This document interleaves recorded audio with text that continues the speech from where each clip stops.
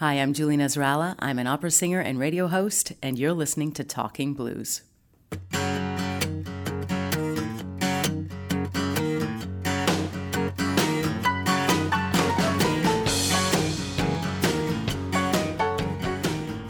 It's a voice I recognize on the radio. Yes, that's a nice thing.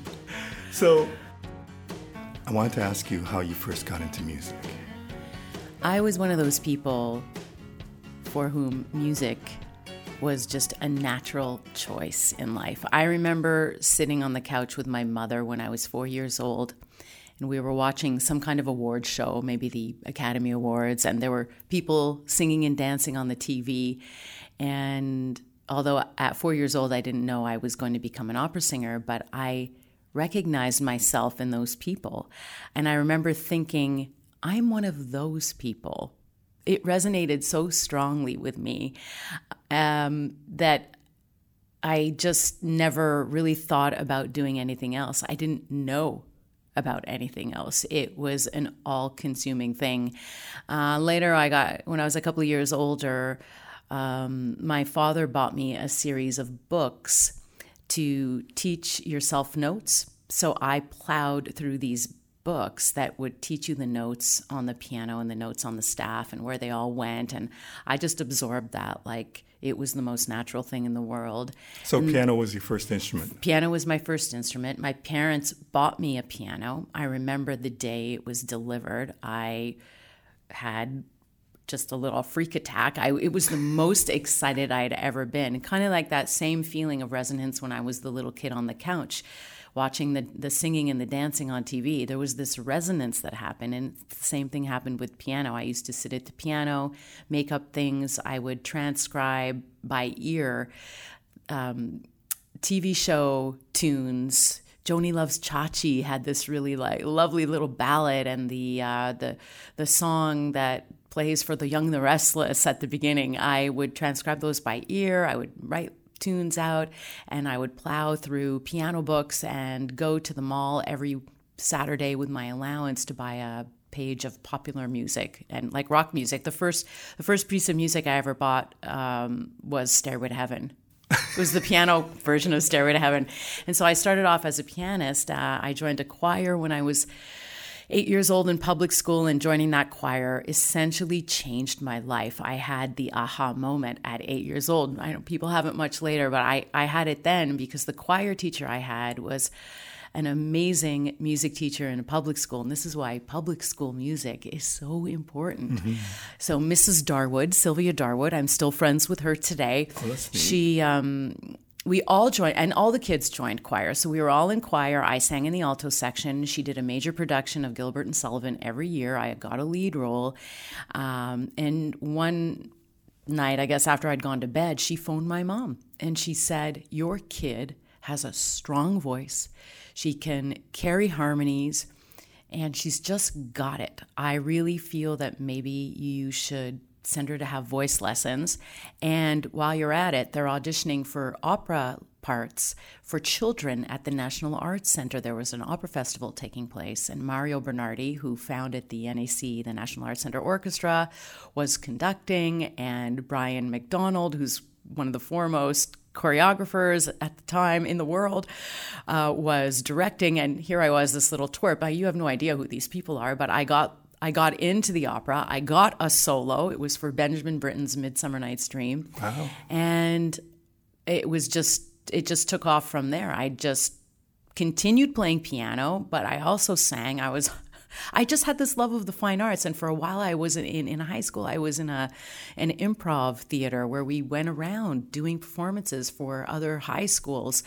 But after a time, that gets to be too much. So the piano fell away and the theater fell away, and the singing was the only thing that remained. And as most kids do in high school, you experiment. So I had a band. What kind of band? And just a rock pop band. And I'm still friends with those guys today, too. Rob would write the tunes, and Matt was on drums, and I was lead, and we were always looking for a guitarist. And it was really, really fun. And I did show tunes, but this whole time I continued taking singing lessons with a woman who lived on the other side of the track of my high school, Mrs. Barbara Ross. And I stayed with her until the day she died. And she taught me how to sing, and she taught me what to do with music, how to express something and how to really get into the meaning and make it my own. And no one was more shocked to find out that at the end of the day, the thing I excelled at was classical music. So how did you connect with classical music when you were younger? Like when you first started doing this, was there a connection to classical music immediately? No. I mean, I'm the child of Lebanese immigrants who grew up with liberal parents who loved all kinds of good music. I listened to Arabic music when my mom would play her Lebanese tapes in the kitchen while she was cooking on the old ghetto blaster. She's chopping the parsley for tabbouleh. And my father played violin for some time, and so there were musical traces of talent. And I have a couple of cousins who have really dynamite voices, really good voices, but no one had ever pursued it. Classical music wasn't anything that was in the house on the regular. Mm-hmm. It was just this thing that was introduced to me that I absorbed like a sponge, and it was really quite surprising. But I like all kinds of music too. I always tell people classical music is what I do, but I'm not a fan, so I consume it differently. So when I'm consuming music, I'm actually listening to Van Morrison and Jimi Hendrix and Zeppelin, and this other part is what I do. Explain that to me. Well, I get that it's your job. It is what people know you as. But so it's not like you listen to classical music on your own time. Well, I guess you don't have to, because you're basically playing classical music on the radio all the time. But if you went home, is classical music ever on? No. I think people find that shocking. Well, but then again, you're doing 4 hours of classical music every day, right? But even before I got the gig at CBC, the gig at CBC is a relatively new thing in my life. It's only 10 years old. Right. The rest of my life before that was, you're learning, when you're learning operas or concertos or anything like that, you're listening to the recordings. And this is really a pre-YouTube era. Now I'm dating myself, where you had to go out and buy the recordings, get the score, and I would just love the moment of getting the score, opening up, listening to a recording to see how the music goes. But that's how I'm consuming it. I'm not consuming it from a point of view of, I need to buy every recording of Carmen that ever existed, because I just need to have it. Like, it's the difference between being a collector and a curator, I suppose. I'm just kind of making that up. I don't know if that makes sense, but it's the thing that I have to go home and learn. It's the challenge I choose. It's the passion I choose. But I'm also passionate about other things when I want to be cooking in the kitchen or when I want to run on the treadmill. 80s pop tunes are fantastic for running on the treadmill. They're if you're a multifaceted person, I think multifaceted choices in music are just normal. Did you know when you were growing up and you had the band and you were still taking vocal lessons and you were pursuing some classical music, did you know what you wanted to do? No. Because I would imagine following the path of a classical musician, a mezzo-soprano, would be not an easy path to follow. And I'm not sure how many people guide you and say, this is what you need to do.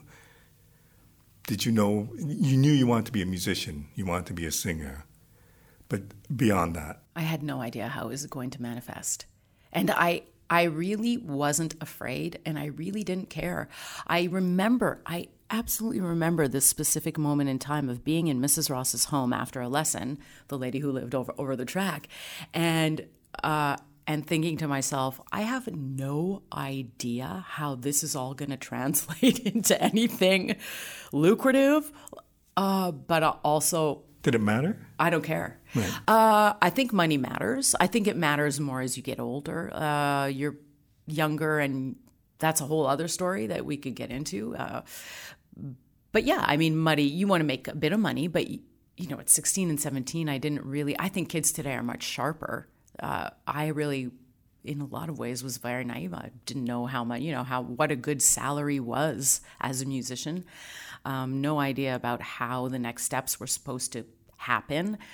No one really told me, even as I ventured into university. I've got a couple of music degrees as well.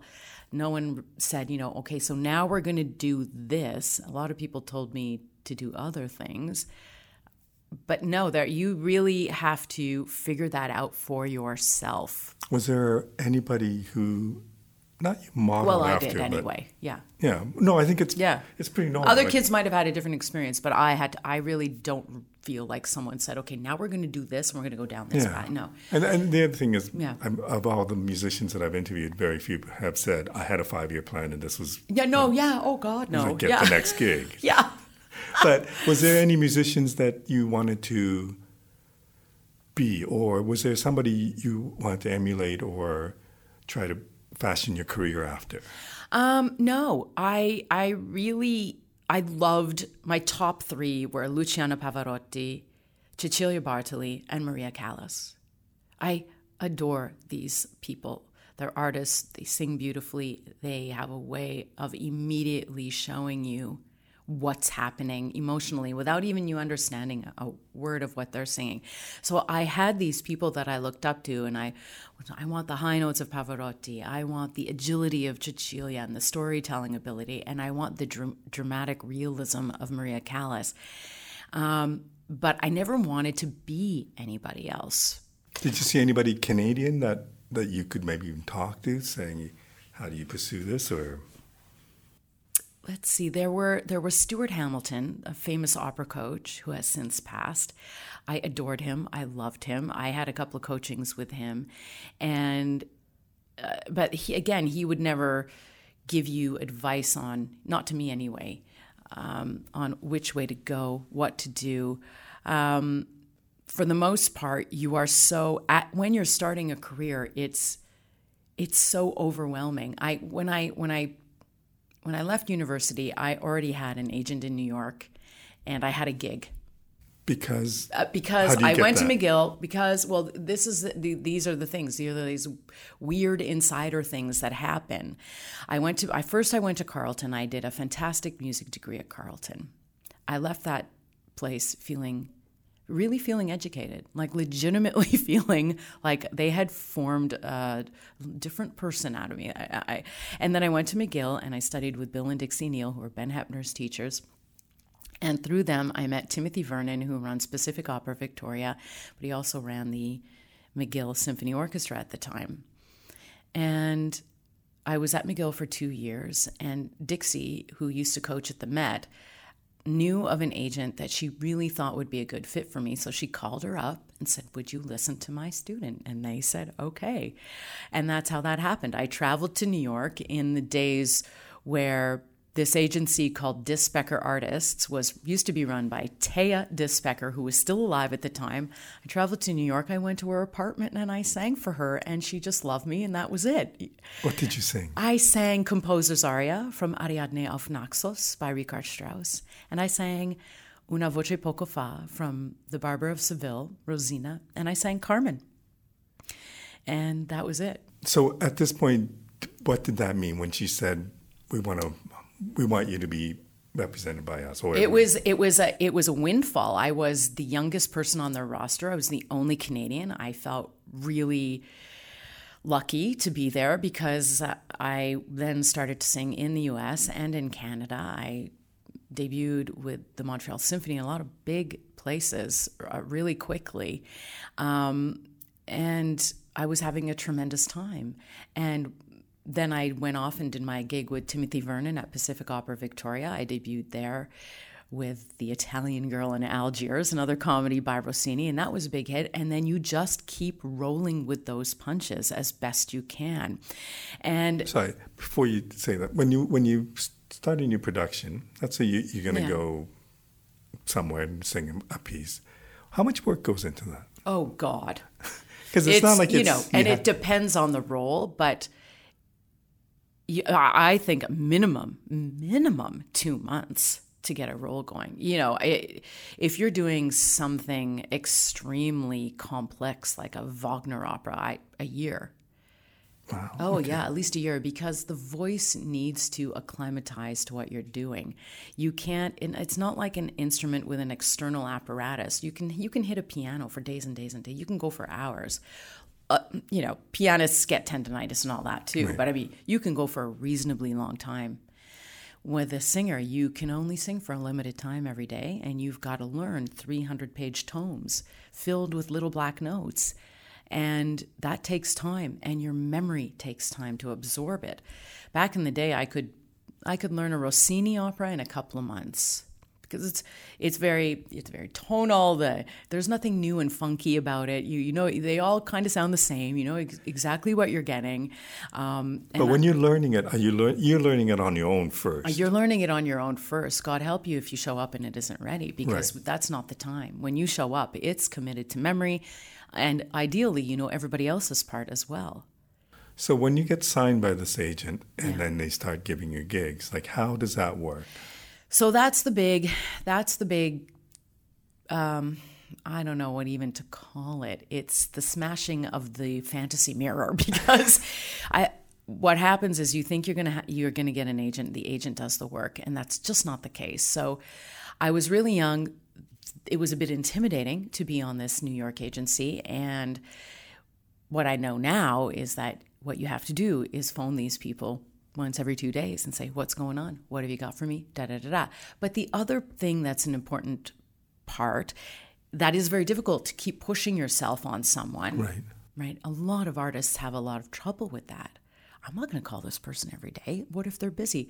Well, that's your job, to be aggressive. The other part of your job is that it's your career. You need to be bringing things to the table too. It can't be all the agent. And so really, people like someone like Pavarotti, who is the best example, you know, the phone just rings for him, so right. The agent is. But for someone like Julie Nasrallah, who's newbie on the scene, who the heck has heard of her? Not too many people. So you have to keep pushing and pushing and pushing and pushing, and that gets exhausting. And that's usually not in anyone who's a true artist. I find that's usually not in their nature. Right.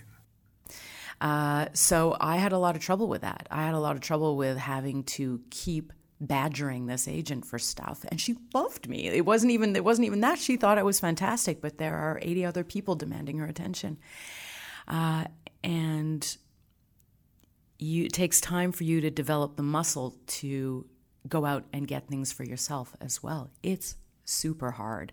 When they tell you it's hard in school, you have no idea what that means. It's not about learning the music and getting up on stage. It's all this other stuff. Right. How much energy do you have to keep pushing? How much energy do you have to keep learning and shoving all this music into your body? How much energy do you have to wait in airports by yourself for hours on end? And then so if you're all that. Working on a piece and it takes you 2 to 3 months or more, how many pieces are you actually performing in a year? Depends on the gig rate, like you have, and how fast you can learn stuff. I mean, I have a girlfriend who's having a fabulous career right now, and she's just a learning machine. And I have another girlfriend who worked as the soprano in an opera house in Austria, in Innsbruck, for years and years, and she learns 7 or 8 roles a year. That's a lot of music, but that's her full-time job. So, and then eventually things start to repeat. So what you do is you spend the first 10 years learning everything you're going to learn. But also I have another friend who's in his 50s who just debuted at the Met and just debuted on Broadway. And he's still learning new stuff all the time, which I think is good. It's good for your brain. It's good for your body. But there's a lot of repetition, but it's chaos. It's chaos theory. It depends on what you're getting hired for and who's hiring you and what they're hiring you for. So you get this agent, they represent you, and then they send you off somewhere. Yeah. Or before they do, they say, you got to learn this. And you spend know months you got to learn it. Okay. Yeah. So once you've learned it, spend 2 to 3 months, maybe more learning it, you go to this wherever. Yes. What was the first big performance that you did? The first my debut was Pacific Opera Victoria. Okay. As Italian girl in Algiers. I was the Italian girl, Isabella. You're leading the cast. And you show up how many? You show up the night before. The night before. So you're not really rehearsing with Yes, you do. Not before the show. The rehearsals will take place over a month. Okay. So you show up a month early. You sleep. You wake up. They've given you a package at the hotel. This is where you go, and this is what time you should be there. And you show up at this rehearsal hall down the street or wherever, and usually what happens is you meet everybody in the cast, the conductor's there, the pianist, the rehearsal pianist, and the rest of your cast members, and you just sing it through. I presume because of your schooling, you had some experience in this, but what was that like to be there in Vancouver and doing this for the first time? It's the thrill of a lifetime. It's the thing that I want to get up and do every single day. I love rehearsing. I love process. I love learning the little black notes. I mean, that role, funnily enough, cute little anecdote, was I was still living in Montreal at the time, and we didn't have a piano. I was living with a friend of mine. We didn't have a piano, but we had this tiny little xylophone. You know those toy xylophones? Every little slat is a different color, with a little hammer with a red ball that you ding, ding, ding. I learned the entirety of Italian Girl in Algiers on this little xylophone. It showed up in Victoria. But hey, it worked, and that's what you did. And we didn't have money and we didn't have a piano.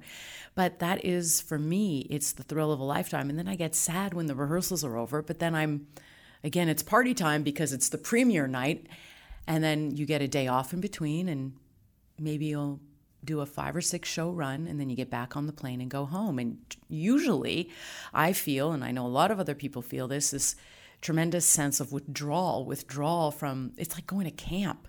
Right. You with all these people that you've been smooshed together with for a month. You have lunch together, you have dinner together, you're in the same rehearsal hall together for hours on end, and then they're just not there. But then you go to the next gig, and it's a whole new pack of people, and you do the same thing with them. And then over the years, you find that you keep showing up, and, remember when we did that together? It's syndication. All these people, we all go into syndication, and we end up bumping into each other all over the place. How easy is it? No, it can't be easy. How difficult is it to establish a name? It's the hardest thing in the world. And I still believe to this day that the number one rule is be nice. I don't really think it's how amazing you are. Everybody thinks they're way more amazing than they are, first of all. So I think let's talk turkey here. Well, no, but I think they do. Yeah. But I think the number one thing is be nice. Be nice and be prepared. I have never in my life, I have bad dreams about it. I have nightmares about showing up and not knowing things. And I know that if I've had that dream, that I probably need to get on what I'm doing, because it's a little bit of an alert for me. My soul or my subconscious is going, listen here, Missy, you get those notes learned. And I do it. But the showing up and having it memorized is just that has to be done. Tell me about confidence. Tell me about confidence that you have within yourself to be able to execute this and how you maintain that. Confidence is, there's a certain balance.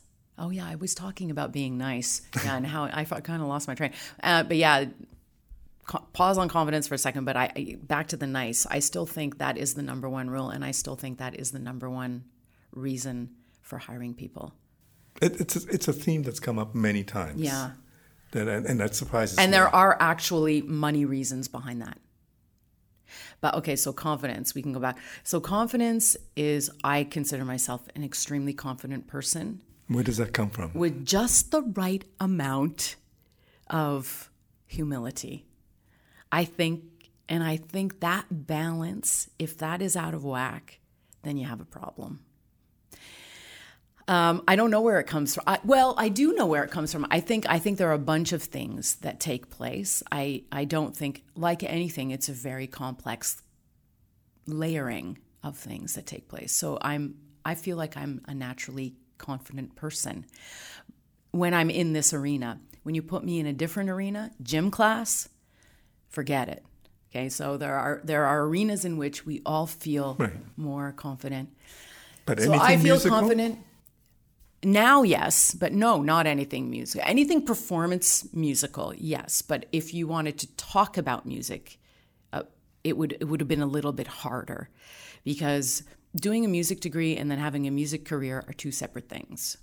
When you're doing you're running a music career, it's dog eat dog. You're doing business. You're not talking about Beethoven and how many blah blah blahs. So yes, I do, but I do feel an extreme amount of confidence that I feel like I could get up and sing anything, more so now than ever. But I think it's because of that arena. That's just a natural arena for me. I'm not afraid to sing in front of 2,000 people. It doesn't do anything to me. I can't wait to sing for 2,000 people. But I also have enough humility that I know that I could make a mistake at any time, because that's just what happens. We're not machines and we're fallible, so I can make really dumb mistakes at any time. You can Sorry, has that happened? Of course, of course. And do you think most people even notice it? No. Okay. Because I feel confident. I even have enough confidence to feel that if I do make the mistake, I can cover it well. I know how to cover it, but it's very rare, actually. I have to say that. And it's rare because, and this is a really great way to tie it in, because I do not mess around when it comes to learning anything.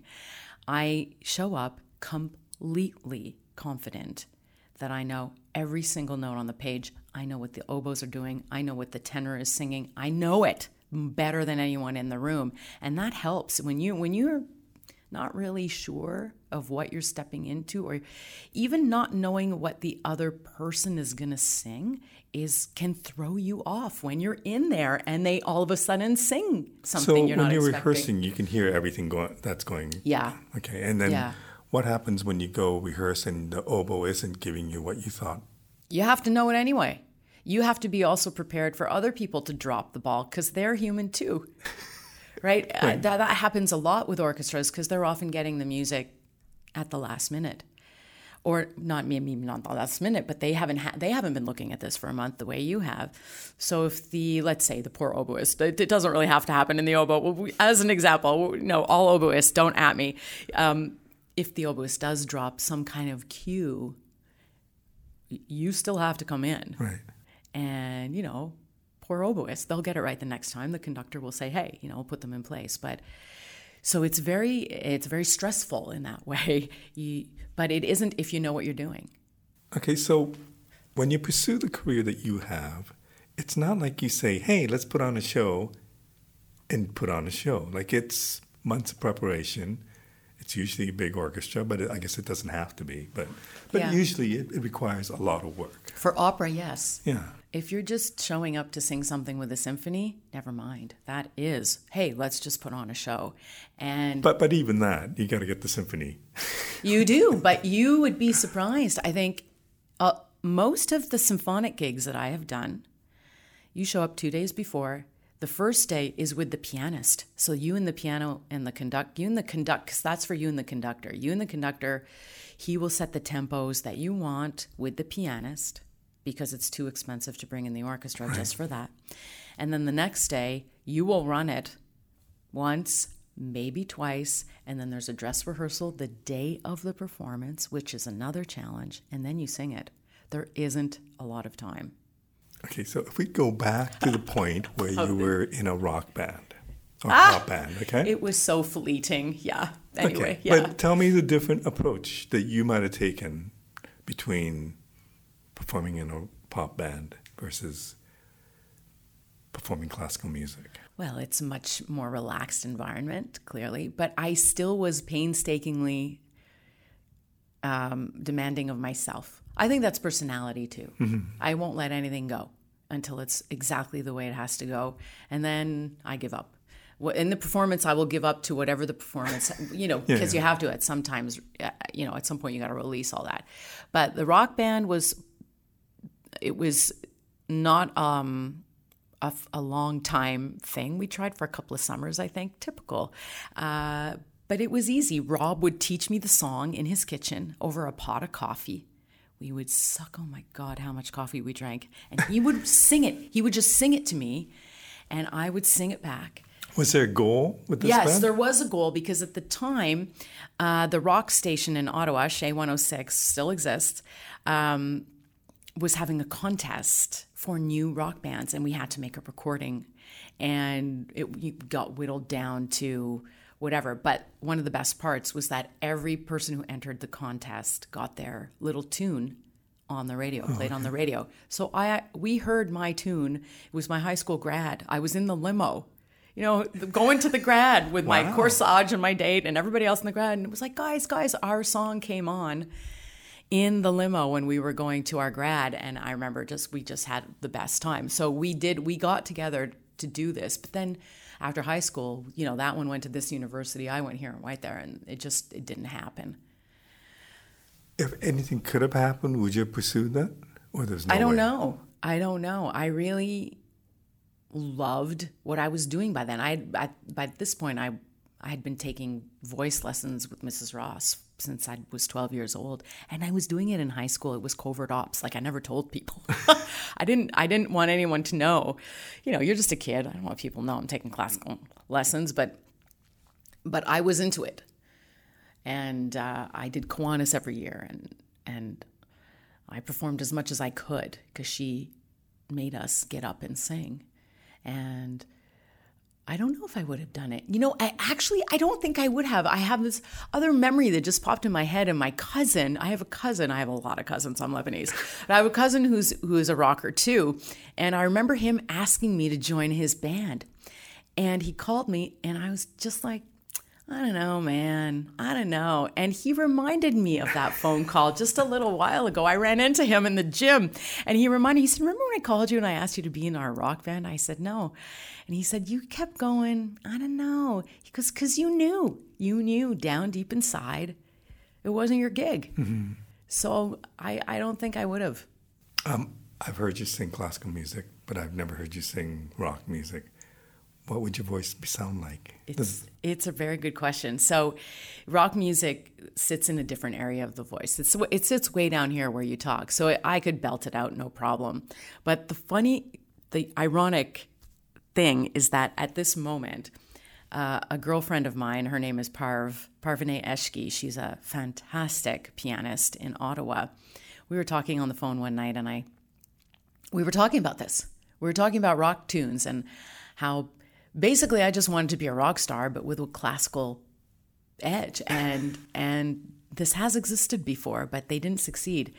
It was a duo called Duo Dolly Deluxe, and they were classically trained. But a lot of these gals are classically trained. Mm-hmm. Pat Benatar, Annie Lennox. Anyway, so I was talking to Parv, and I said, I wanted to do crossover stuff, but I don't like it when opera singers, I shouldn't say I don't like it. Some people do it really successfully, but it's not that I don't like it. I just think it's already done. That opera singers, when they do crossover, they change their voices to suit the crossover.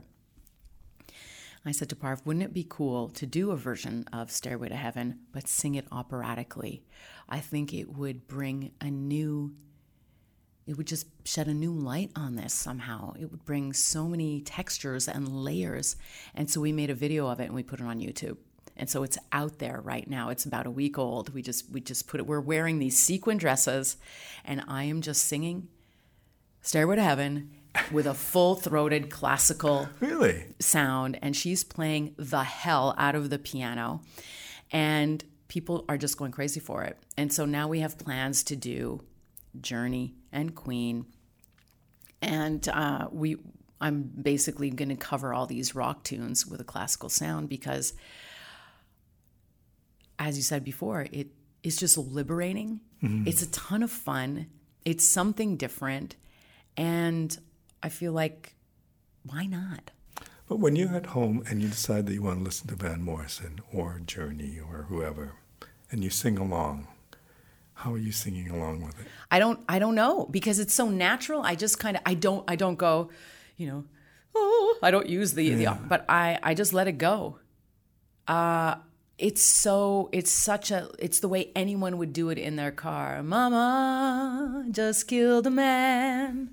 Put a gun against his head, shot my trigger, now he's dead. I just let it kind of go like that. It doesn't occur to me to produce the operatic sound. That is a conscious thing. That isn't just something that comes out. So when I'm in the car and I'm singing that, that's how I would do it. Producing the operatic sound is really, it's a very conscious endeavor. Let's stand, take that breath, produce that sound, and away we go. Right. Okay, so I'm just like anybody else in that other way. But I can see, like the cello players who do AC/DC or whatever, they get a lot of views. Yeah. Like if you did this, and obviously you're seeing some results of the Stairway to Heaven and the amount of views, like would it bother you if all of a sudden somebody says, okay, you need to record an album of these songs, and that does really well? Would it bother me? This is what I'm hoping for. I'm hoping for this. This is what I want. I think this would be amazing in a small nightclub in Vegas, for example. Or I am not a snob. I love classical music. But that's the thing. It is. I didn't know anything about it. You can just love it. You don't have to know stuff. You can just listen to the layers, and that feeds a facet of my soul. But then I listen to Van Morrison, and there's something about his voice that feels like home to me, and I just don't know what it is. I traveled to Ireland, Northern Ireland, just to see him by myself. And there's that facet of it.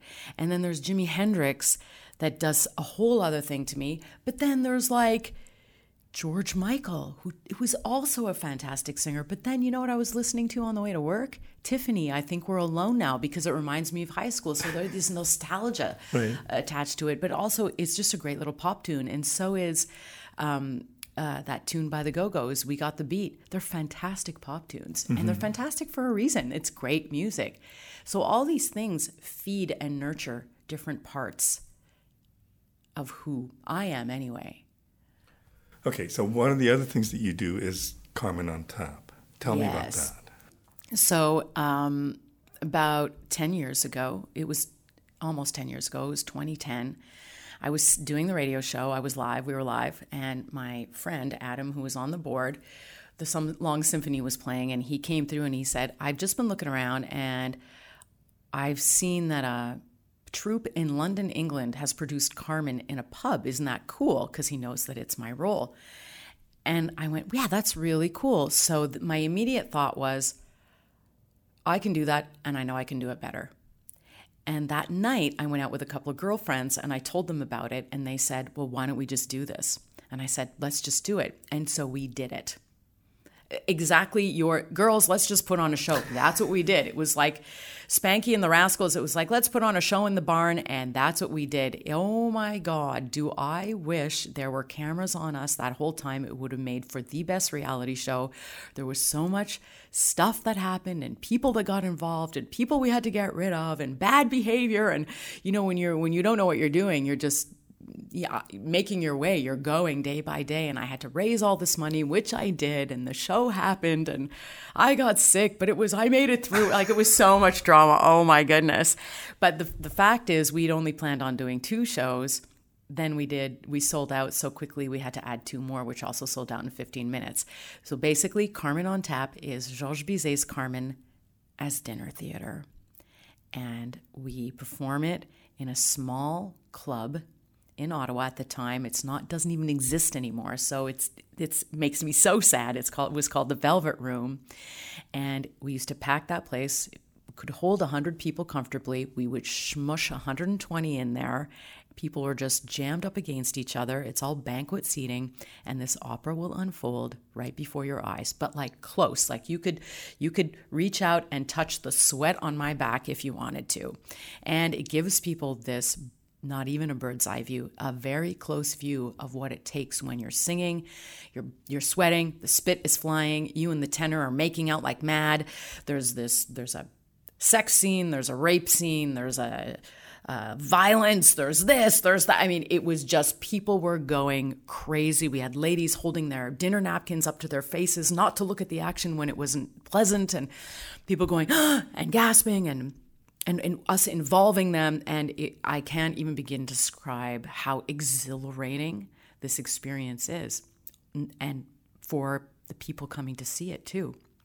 And so every year I put it on in Ottawa, and then I moved here and had to transfer it here. So I did. I got in touch with the gang at Lula Lounge on Dundas West. They have a piano. The place looks like Carmen's Den, and we've been doing it there since 2013. I'm doing it again this year, and that's just it. It's part of this trend where people are producing classical music in unusual places. And it's been going on for 10 or 15 years, more than that, about 15, 20 years now, slowly. But now it's become normalized. Tell me about, you said it's my role. Tell me how it became your role. Oh my gosh, you're asking all the big questions. I describe it in a way that if you're looking at an actor doing a role that becomes synonymous with them, like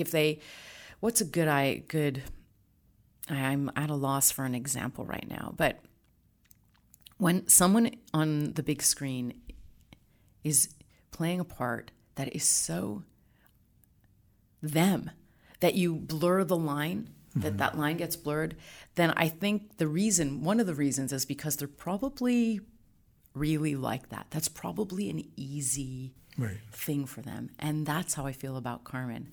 Did you know, was it like the first time you played it, or was it the first time you heard it? My mom went to see it. I can't remember whether it was at I don't think it was the actual opera. I think they were showing the movie. There are a few movies made. And she came home and looked at me and she said, "Kid, you are Carmen." And I had no idea what that meant at the time. I'm not sure if that's a good thing or bad. I know. But I didn't know what it meant because I hadn't seen it. I hadn't been exposed to it yet. But then in university, we were shown a video of a production of Carmen at the Met. And it was the same feeling I had as a 4-year-old in front of the TV, the 10-year-old getting their piano for the first time. And then I had it again when I saw Carmen. I was like, this person is me. This is me. And I'm talking philosophically, but also temperamentally. Okay, so Carmen is a gypsy. She runs contraband. She's not the most honest person. Okay, so I'm not a criminal, but the fundamental core of her is that her number one prized possession is freedom, personal freedom. And holy Hannah, that is my number one. I mean, I am 90 years old and I've never been married and I've never had children, and there's a reason. Because freedom for me is the be all end all. Like it's cliched, but you can't tie me down, man. You can't tie me down. And that aspect of her, and that aspect of coming out and just loving whoever she wants, and then when that's over, it's just over, is exactly how I am. I don't feel there's any, I mean, at the time, Carmen was this character who appeared on the stages of Paris and everybody went bananas. Like, how could this gypsy girl be the star of a show? How could that kind of character be the lead? And over time, she's just become this person that you love, and you should be sad at the end. Spoiler alert, but I won't give it totally away. But she embodies for me this utter lust for freedom and this, I don't know if it's a fear, but I like to play her with a little bit of fear of being too much in love, because she might lose her freedom if she falls too much in love with somebody. And there is that play that I have in me too. And everything about her in that philosophical way, in that temperamental way, is pretty much who I am. and I think that has also been a reason, I mentioned I'm not getting married, but no one's ever asked either. And I think there is that kind of like, are you a wild child? Like, are you that person? Of course not. A little bit, but she would be the enhanced theatrical version of me. The exaggerated version. And when you play it? Oh my God. I mean, I have gone through so many transitions. I started singing Carmen in 2003, and I'm nowhere near the same Carmen. You can't help how old you are, first of all. So when you first do it, when I first did it, I did it with Opera Saskatoon Opera. It was fantastic. It was the first time. It was a great place to try it out. And I was just thrilled to be doing it. Not that I didn't act it and do all the things, but part of you is just like, oh my God, this is happening. Okay. And then I had a really fascinating production in upstate New York. It was a pretty small company up there. And they had some of the best people working for them. And the director for that company gave me so much. He said, listen, you don't have to do, these are his words, you don't have to do a goddamn thing as Carmen. You could just stand there and they will come to you and this will be fine. Just stand there and sing it. I don't want you to do that. But if that's what we had to do, that's the kind of power this role has with you. And I was just blown away by this. And I can't remember his name. It's so sad. But I'll never forget him because he gave me this kind of other direction to take her in. And ever since then, I've been, growing on that or building on that. And of course, you start changing. This is what I always say to people. It's not so much that the music changes, but you change. The music doesn't change. The fascinating aspect of art is that I'm changing and doing this music again. So the next time I do it, it's got this. And the next time I do it, 2 months prior, I had my heart kicked open by some Irish guy and I cried in the shower for 6 months. And so it informed the next time I sang, this is what happens. Have you ever doubted your musical ability or the path you've chosen? No. Well, because it can't be easy. No, it's awful. It's awful. It's horrible. If you can do something else, do it. You can't. If you can, you should. I can't. I really can't, because it takes up everything. It takes up everything. It takes all your money. It takes all your life. It takes all your time and all your energy. There's no going home and watching The Big Bang. You don't turn it off. There's no going home and watching TV and that was over. Okay. No. This is this is not for the lighthearted. And I love staying in hotels. I love it all. I love it. I would never doubt it.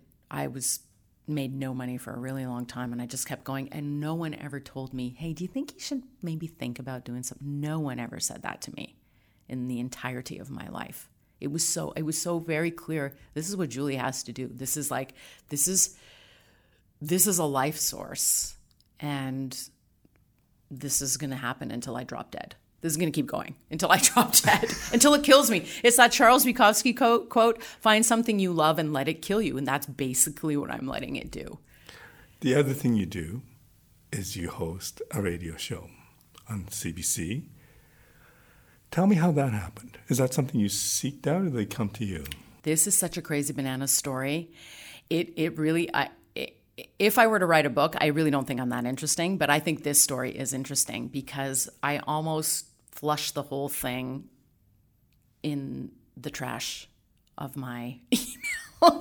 So I was moving to Vienna and Korea. I was moving to Vienna. I had gotten a grant from the Canada Council for the Arts to go and learn 4 roles at the Vienna State Opera with an American coach who's been living in Vienna for 30 years and coaching there.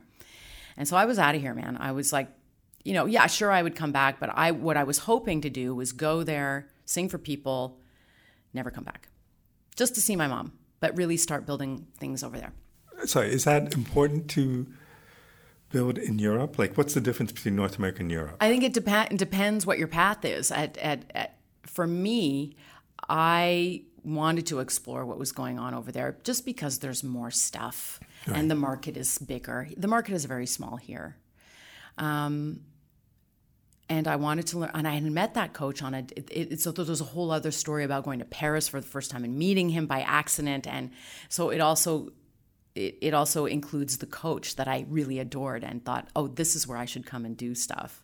And I did. And so there was this, anyway, I'll get to it. There was a crisis. So I'm preparing to go now to do this. And I am in New York City for whatever reason. I think I was auditioning. And it was back in the day where you still had to check your email at an internet cafe. So I went in and I'm checking my email and I get this email and looks like spam. So I ditch it. And I don't put it in the spam folder. I actually put it in the trash. I just trash it. Then I go back to Ottawa. I'm getting ready to pack. I'm staying at my mom's in the days before I'm leaving. And I think to myself, I should probably look at that. So I look at that email, I take it out of the trash, and the reason it compelled me was because the name on the email was Daniel Weinzweig. The name Weinzweig is the name of a prominent Canadian composer, John Weinzweig. And I thought, well, how many of these guys are around, right? He's got to be related. So I read the email, and it says the CBC, he's a headhunter. And it says the CBC would like to contact you about just, the preliminary stages of an interview for a radio show. It doesn't say what, where, how long. I thought, what? Where the heck did this come from, right? So I call the guy, and I lead with, listen, are you related to John Weinzweig? He goes, yes, I'm his son. And I said, oh my God, I've sung your father's music. And we just clicked. Like there was this, and then all of a sudden, this weird little switch I never thought I had went on. And he asked me questions about music, and I just started answering them in this way. Like what kind of question? God, I can't remember. It was like, what do you listen to? What do you like? What do you... Basically, the way I'm talking to you now, I'm not a snob, and I like this and I like that, and but I love this and I also love that, and these are the reasons I love these things. And I said, look, I'm going to Vienna in 72 hours. He said, don't worry, just go. Go. We'll call you later. Next day, calls me again. Hi. So I just want you to know that the show they're looking for, it's a 5-hour live national classical show. I said, what? But I'm not a broadcast person. Like I waitered and then I sang, and that's all I know how to do. And he said, no, don't worry about it. Just go to Vienna. It's going to be fine. I said, well, I'm leaving for Vienna in 48 hours. He calls me again the next day. He goes, just go to Vienna. So I go to Vienna. I'm literally putting my clothes in the cupboard. I've just arrived. I'm unpacking, and the phone rings in my flat. And I'm like, what the hell is happening? I pick up the phone, fully expecting it to be someone speaking German to me. It's going to be a wrong number. And it's a man from CBC saying, we would like you to come and do what I guess would be the equivalent of a screen test or an audition. And I said, well, I just got here, and can I come in 3 weeks? Like, I've got to wait for my piano. And they said, sure, no problem. So they sent me, the time came around, they sent me 5 pieces of music and said, write a show. I went, okay. No guidelines. And I wrote pages and pages, like not knowing, right? No clue, man. I was just like writing pages and pages, really like. Okay, but this is something you can write off the top of your head? No, I'm researching. So in my brain, I'm thinking, so I've got my laptop and I'm going, okay, so what would be a cool story to tell about Beethoven? Well, I found this article where they were treating patients with depression using Beethoven's music. I thought, that'd be cool to talk about, right? And then I would go to, anyway, I filled out this thing. I took my score of 10 pages for these 5 pieces of music. I wrote tomes for each. And I came to Toronto, and I wanted to see, because I'd never had a real job, I didn't think I'd get it. I just wanted to see how far I would get. So you come in, you do the test, and they coach you a little. They say, take this, a little bit of that, a little bit of this. Okay, now say this, and say your name in the show. And so I made up a name. I called it the Classical Countdown, and that. So they let me go, and I'm relieved. I'm relieved that it's over, because this has all been very stressful, and I don't understand. Like, I don't, Do you know how they came about to pick you? No, not at this point. I found out much later. So I'm in the hotel room, I'm packing again, and they call me and they say, you've been shortlisted. And every step of the way, I just can't believe it. It's crazy to me. So they send me 8 more pieces and say, write a show. Well, now I know what they want. So I give them what they want. I'm a musician. You give the bosses what they want. So I write the show, and I go in again, and I do it again, and they go, thank you very much. And I go back to Vienna, and I think, that's it. Well, 2 or 3 months later, I get this phone call with them telling me I got the job. And I was gobsmacked. I didn't even know the guy on the phone was my boss at the time, and I didn't know it. I said, are you guys crazy? Why? Like, are you sure you guys know what you're doing over there? And he said, we're very serious. So I thought, listen, if these people can see something in me that I can't see, this is never going to happen to me again.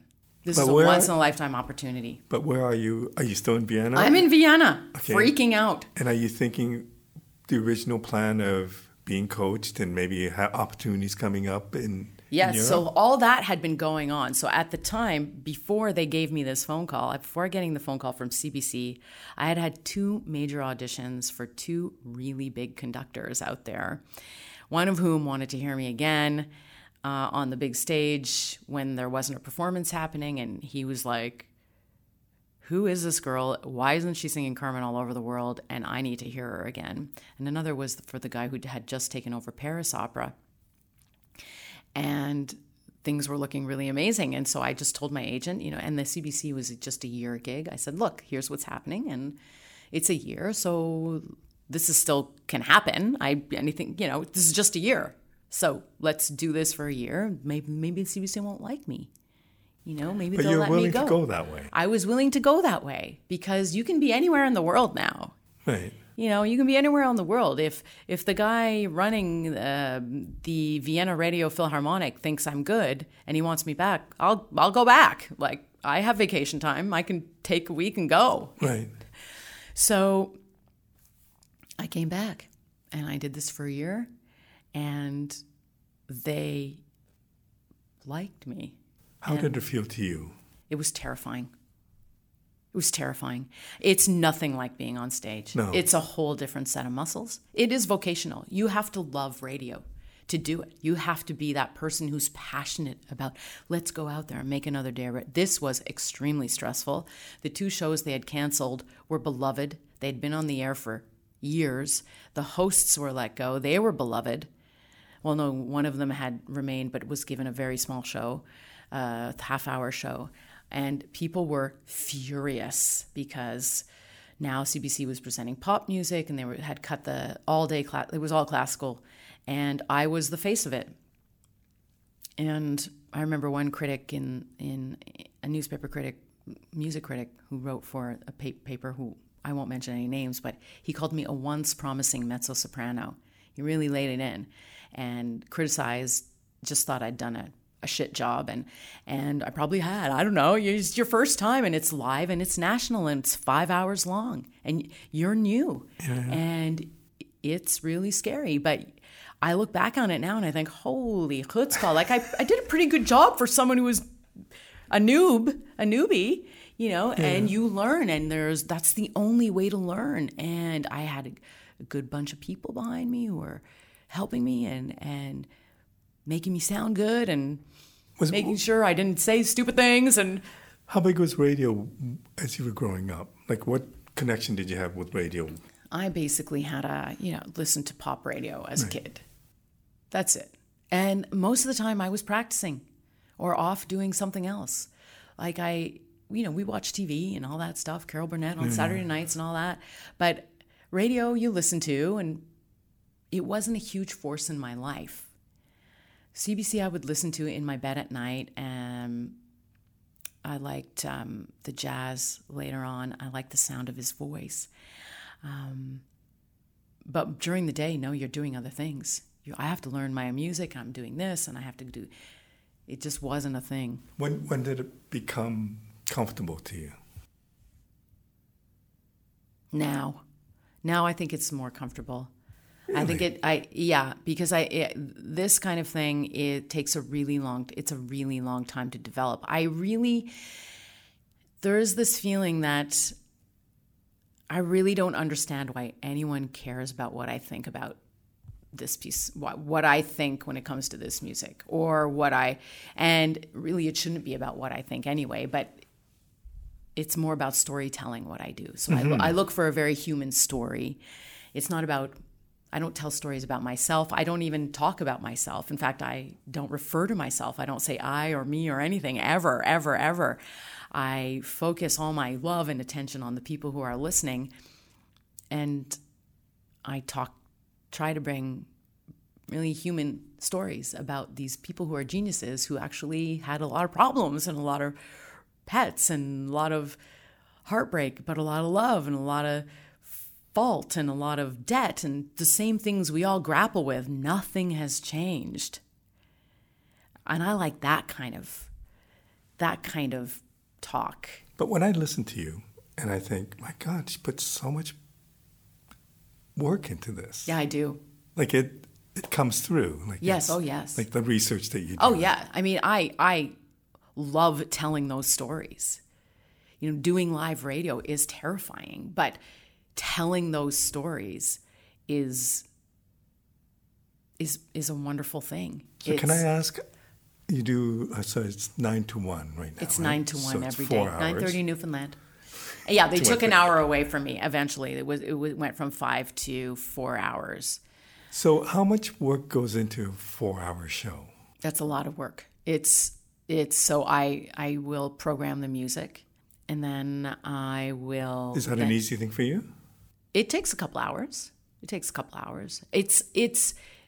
not easy, but it's a labor I like. Again, it's process. I like the process. I like making that puzzle fit and getting the right amount of CanCon and the right amount of international and the right amount of this and the right amount of it is curated by a full-blooded human being here on the other side, just so you know. There's math involved, and there's texture, and there is, okay, we're starting off big, and now we're going to do another medium big, and then we're going to take a little breather, and then we're going to bring it slowly back up again, and then end with fireworks or not.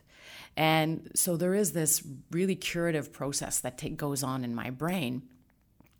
And then I have to do a couple of turns, they call them, where I'm talking about, you know, here's how you can find us, and here's how you can. But I even try to make those more fun. Like, you know, if you need to walk the dog and you're afraid of missing something, not that that's a super fun thing, but, you know, not just like a bland kind of go here, find this. And then I'll try to find really interesting little stories about the people involved in making these pieces. Mm-hmm. About how Dvorak's grandmother used to call him Toothy, my little Toothy, because he had this gorgeous set of teeth. Who had nice teeth back in the day? Nobody went to the dentist, but for, you know, things like that. Or how he loved this plum pudding, or what James Ennis would take with him on a deserted island, or what it felt like when he got his first violin for Christmas when he was 3 or whatever. Do you get a lot of feedback from your audience? I do. I get a lot of love. I think it's really, really lovely. I think I'm really lucky. People will always take time out of their day to tell you what you did wrong, but I have a lot of people taking time out of their day to tell me what I'm doing right. And plus, when I go to sing, invariably there will be a set of people in the audience who haven't looked me up on the internet, which I just love. And they're just like, we just want to come and see what you look like and to see if you were the same person. I'm like, what you see is what you get. This person here, it's what you get. And so when I go to sing places and people come to talk to me about the show, they're just people who love it. You're just keeping people company. I'm not here to lecture them. It's not a recital hall and it's not a lecture hall. It's about keeping people company with some informative and entertaining bits of history that they can relate to. Knowing what you know about the business, knowing that you know being a presenter of classical music as well as a performer of classical music, how do you feel about the state of classical music? I think it's fantastic. I think all that talk about it being dead is malarkey. I love that word. Yeah. I don't agree that it's dying. I think that more and more, with the advent of being able to hear anything you want at any time, has done wonders. People are listening to everything. The people that come out to the symphonies are packed. I don't see the problem. I get that the bigger places are struggling, but I just think that the new wave of these smaller rogue opera companies like Carmen Otap, like Against the Grain Theatre here in Toronto, like all these companies that are going rogue and doing their own thing, that is what it's all about. You have to take it to people, show them what's great about it, and just say, hey, I listen to Zeppelin too. You know, I like drinking beer and nachos too after the gig. So, like, you know, let's get real here, people. I don't think it's in danger. And I think when you ask any of the big soloists across the planet if it's in danger, they'll all say no. it feels like it's thriving, and I feel like the bigger companies are trying to catch up. They're doing whatever they can to get bums in seats. Heck, I think even some symphony houses in the States, I think Colorado is one of them, but don't quote me on it. They have a tweeting section because they know people don't want to let their phones down. So they have a tweeting section where people who are going to tweet about it, they go in and they tweet about it. Wow. And I think it really helps to, it is now de rigueur to talk to your audience as a soloist, to get them in the picture, to put them in the picture, which is what I do on the radio, which is what I do when I perform, because I was just in Whitehorse, and the person who hired me there said, you just did 30 minutes of art song and you had people eating out of your hand. And because I tell the story of what's happening, it's about a wedding. It's about the guy in town who thinks he's the hot guy in town. It's about ladies talking about the beautiful blonde guy who, like, it's all just life in this package. And as soon as you start talking like that about it, people are like, well, I can get into that. No problem. There's no barrier. And I think anyone who the snobbery levels have come down. They have come right down. Is it difficult to maintain your career as an artist? No. And do the radio? No. My first half-joking line is, I'm not married and I don't have kids, so I have time. But also, people make time for the things they want to do.